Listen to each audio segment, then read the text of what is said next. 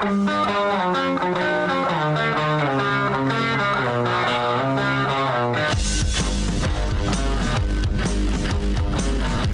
is The Big Show with Gordon Monson and Jake Scott, presented by Big O Tires. Stop by your locally owned Big O Tires for no credit needed financing and the best prices on tires. Big O Tires, the team you trust. This is 97.5, 1280 The Zone and The Zone Sports Network.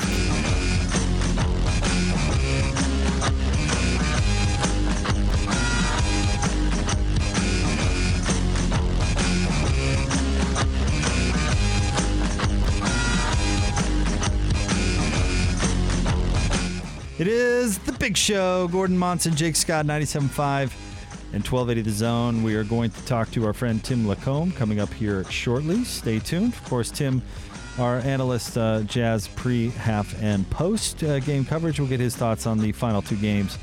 If you are just joining us, injury reports for the Jazz and Oklahoma City released. The big news, Mike Conley has been upgraded to questionable for tomorrow's game. So has Juwan Morgan. Donovan Mitchell obviously still remains out. For the Thunder, Lou Dort out. Shai Gilgeous-Alexander out. Mike Muscala out. Questionable Ty Jordan. Or not Ty Jordan, excuse me. Oh, that's a terrible slip. Ty Jerome, who has a left calf strain. All right. Well, so nobody's playing for the Thunder. You would expect the Jazz to win that game no matter how tired their players are. Agree. I feel the same way about Sunday's game as well, which does have a game time. 7 o'clock, right, Austin?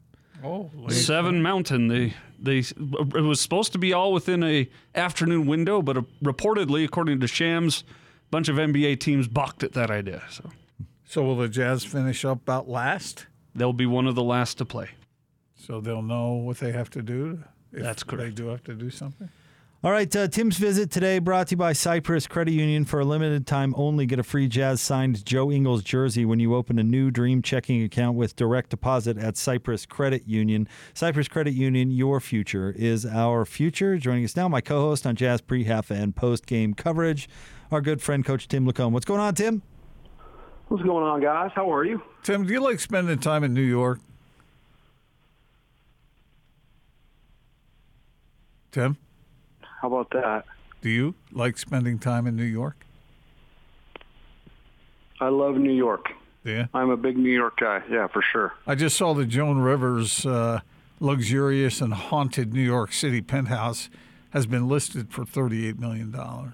So I thought that might be of interest to you. I'd have to have quite a team to get that done.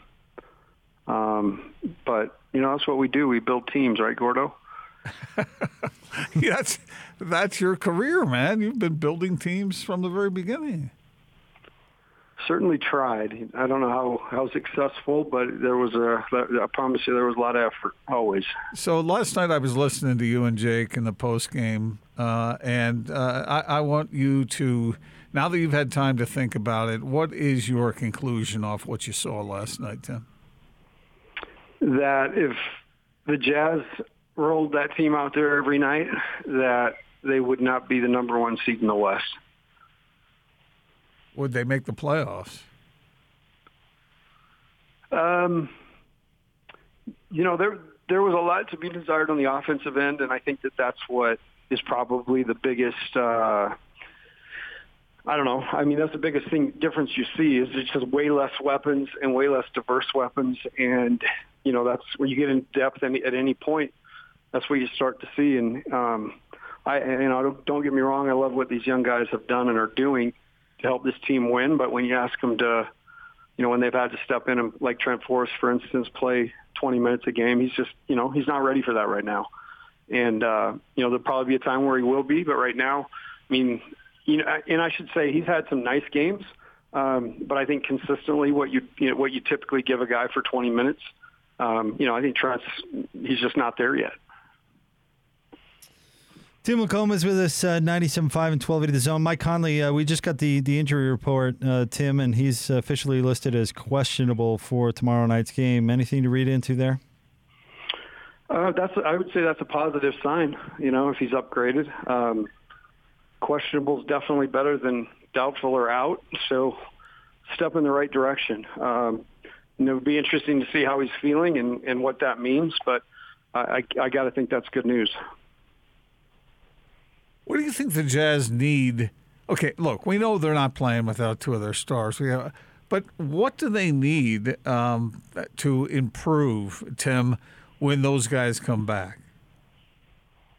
I think just, naturally by getting those minutes back, and getting actually guys in the roles. I think Joe Ingles, for instance, has, we talked about Joe as he shot the ball as good as I've seen anybody shoot it there for a period this year. And I think a big part of that was, his real comfort with, the shots he was getting and the way he was getting them. And his whole game had to change, while these guys have been out. So I think there's not a whole lot. I mean, if you look at statistically over the body of work over the year, and you look at where they fall in offense and where they fall in defense and, the way they rebound the basketball, I just think all those numbers are real positive numbers.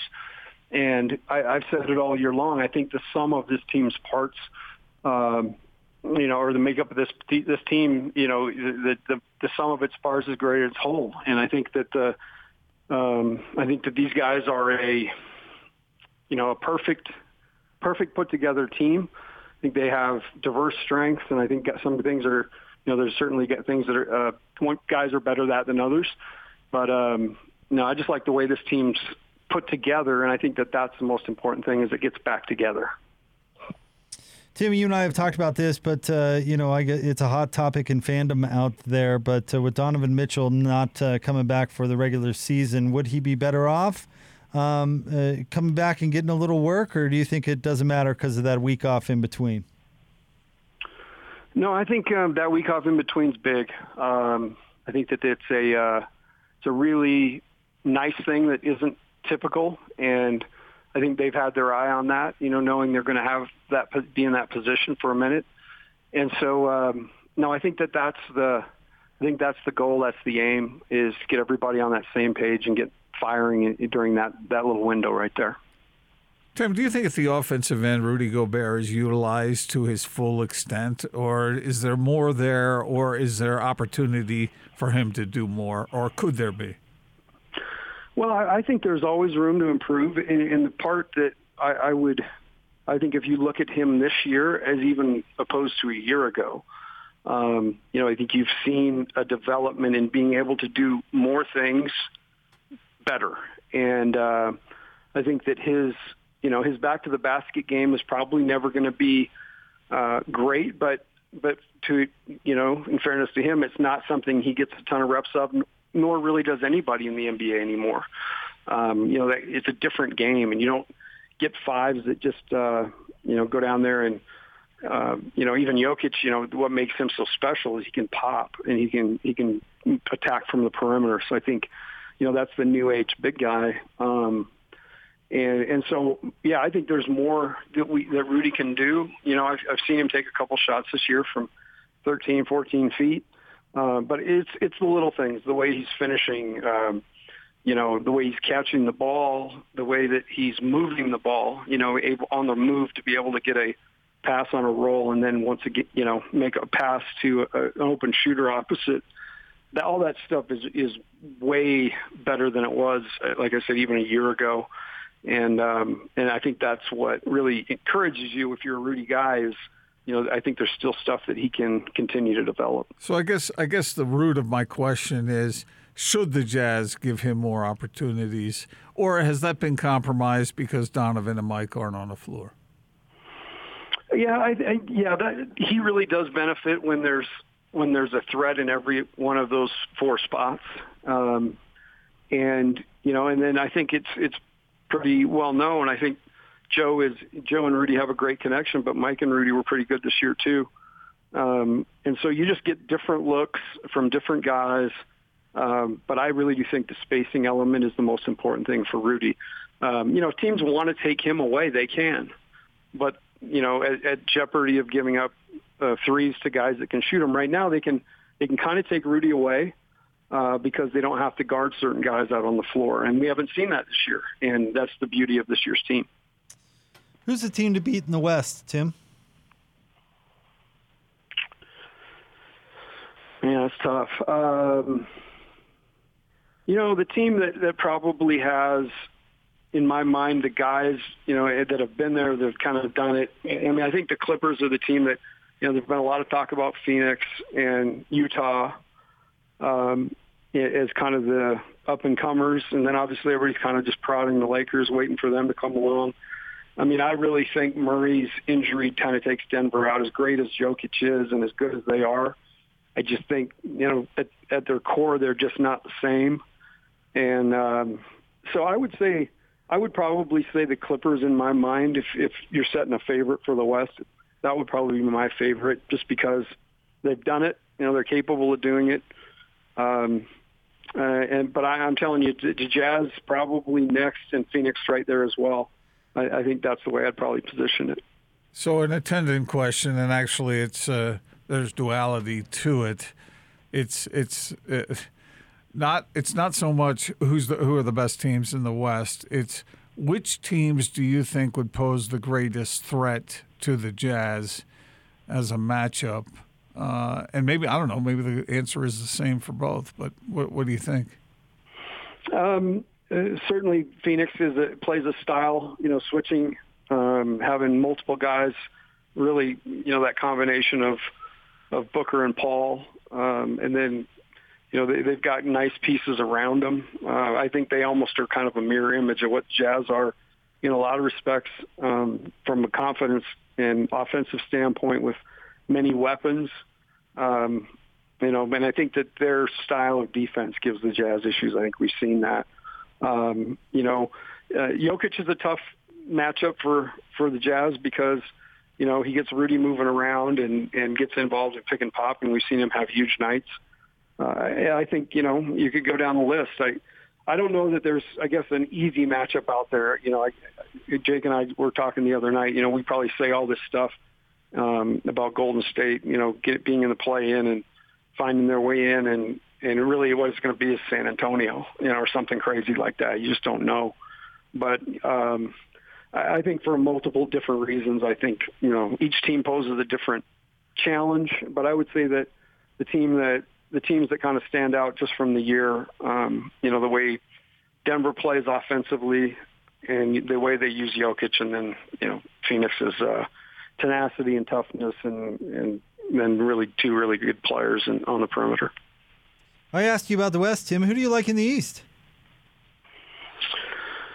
Man, I'll tell you what, the Heat started to play well. And Jake and I, you and I talked about it when the Jazz played. I don't even think they were in the playoff picture at the time. But I think that they're kind of a dark horse for me. I'm not a believer in Philly. I've got to see it. I mean, there's just too many things there, that I'm just not crazy about. And so Milwaukee, obviously, Giannis is playing great, and I think that he's somebody to look at. But I don't know. It's a kind of a crapshoot over there to me. Who comes out of it? It'll be kind of like last year, where a team maybe gets hot and kind of finds their way through it. So, other than Donovan Mitchell and Rudy Gobert, who is? And let me include Mike Conley in that, just for fun here.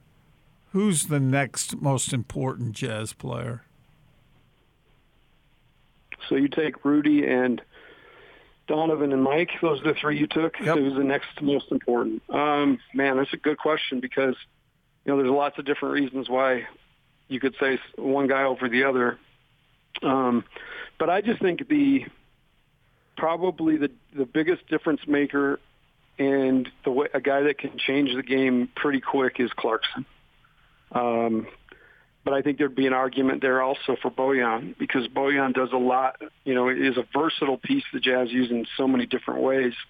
So it'd probably be a toss-up for me between those two, but I said Clarkson first, so I'll probably go with my instinct, although that's gotten me in trouble far too many times. Okay, so I'm not picking on Bojan here, although Jake and I have sort of made a funny bit out of this whole thing. But do his turnovers drive you a little crazy? You know what's crazy is I think what drives me crazy about them is they happen in bunches. I think he's a kind of an all or nothing guy. You don't really notice him, and then have a game where it just is a tough issue for him that night. The problem is I see the glass is half full, and I see all the things that dude does that we beg to have. If we go down the list and we're saying I saying Clarkson's 4. And it really is kind of splitting hairs. But when did you get, your 4th and 5th guy on your pegging order that were capable of getting you 40 points and really kind of making it look easy? So I think there's some real value in what Bojan does. And so that's why it's easy for me to kind of look beyond some of that stuff. Because I do think it is something that you see, and when you do see it, it happens kind of in bunches. And I think that's probably the irritant. As a coach, would that drive you crazy, or did it drive you crazy when you saw quality players? Oh, no, because he kind of presents the ball and he pounds the rock, and he's not the quickest player in the world. And there's an awful lot of quick hands in the NBA. Oh, for sure. I mean, yeah, as a coach, it's part of the reason I'm batty out here now. Is there's a lot of water under that bridge, but. Yeah, every single guy you coach has their thing, and that's really what you try to help them do. Some guys, they have a difficult time seeing the floor great, and some guys have a hard time shooting the perimeter shot and, insist on shooting it. And you got guys who are dominant around the rim but can't shoot free throws, and that drives you batty, right? That's all stuff you got to work through. And, I know we've been doing this for a long time, but there's never going to be a perfect player. And so I really do think that's where, you got to look beyond the things that are just obvious to the eyes and kind of look deeper into really the effect that they have on a team. And that's where I come back to with those two guys. I know there's a lot of people that talk about Clarkson's shot selection, Bojan's, sometimes, he even said last night, I lose my mind sometimes. I think, that's stuff you go up and down with as a fan, but over the body of work, man, you got to love what those guys do. Last thing before we let you go, Tim, and this is kind of out of the blue, but it is Dennis Rodman's 60th birthday today. And wow. My question for you is he the best villain in NBA history? Man, there's been some good villains. Bill Laimbeer? I go back to like Laimbeer. I go to, who was really good one was Maurice Lucas. Oh, yeah. That dude was a bad man. I remember him as a kid being like, I wouldn't want any part of that guy. Wasn't he supposed to be, Tim? He was really a nice guy, but then he put on this sort of comical, tough guy act. Yeah, I've read things like that. He's a guy I think of. I mean, I thought, but yeah, just because I think what Dennis did is he kind of took it to comic book with the color, right? First guy ever to, have 4 different colors in his hair and his nostrils pierced and earrings. And, my wife and I, we were actually at Final Four one year, and they were honoring a bunch of guys at the Final Four, and Rodman was there. And it was just interesting. I mean, he's a presence. He walks into a room, he's there. And he was dressed in like a oversized cowboy hat, looked like something you'd buy at the fair, with a sharp-looking suit on. And but, yeah, I just think he's probably the guy that I would say would be, in my lifetime, the best villain. How about Danny Ainge? Because he bit Tree at Rollins' finger, right? Did he bite? See, that thing always, to me, did Danny bite him or did Tree bite Danny? No, it was the other way around. But somehow the story got twisted so that it was Danny who was doing it, and he was the victim. I know Danny too well. He's not a villain. He's a good dude. So, yeah, that kind of ruins it for me. I've kind of seen behind the curtain and know his heart. So there's no villain there. Yeah, see, I think you can be a good person and still be a villain. You know what I mean? And Dennis played it up so much, but Danny did kind of have that villainous personality on the floor. I mean, I think villain. Who's the guy when they go into another team's building that the other fans enjoy booing? Yeah, but you know what? Danny was just too, in my mind, he was too refined. As a player, it's like Rodman, he kind of had to find his shtick, right?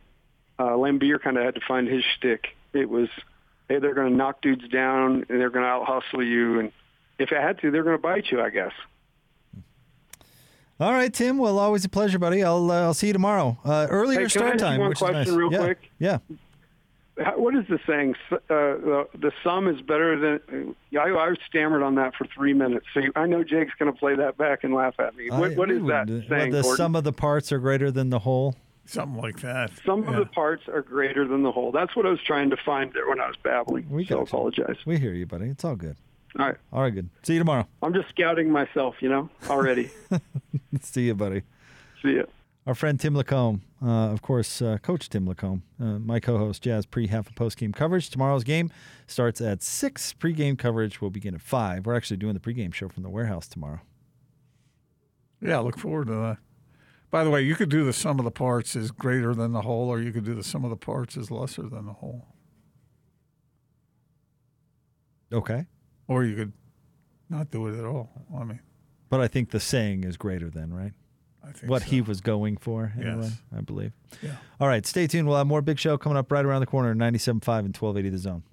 Let's see, who was it on that play? It was Rhett Bird. Rhett Bird was the hawk in the right place at the right time. I guess that's true what they say. A bird in the hand is worth a ball on the full carpet.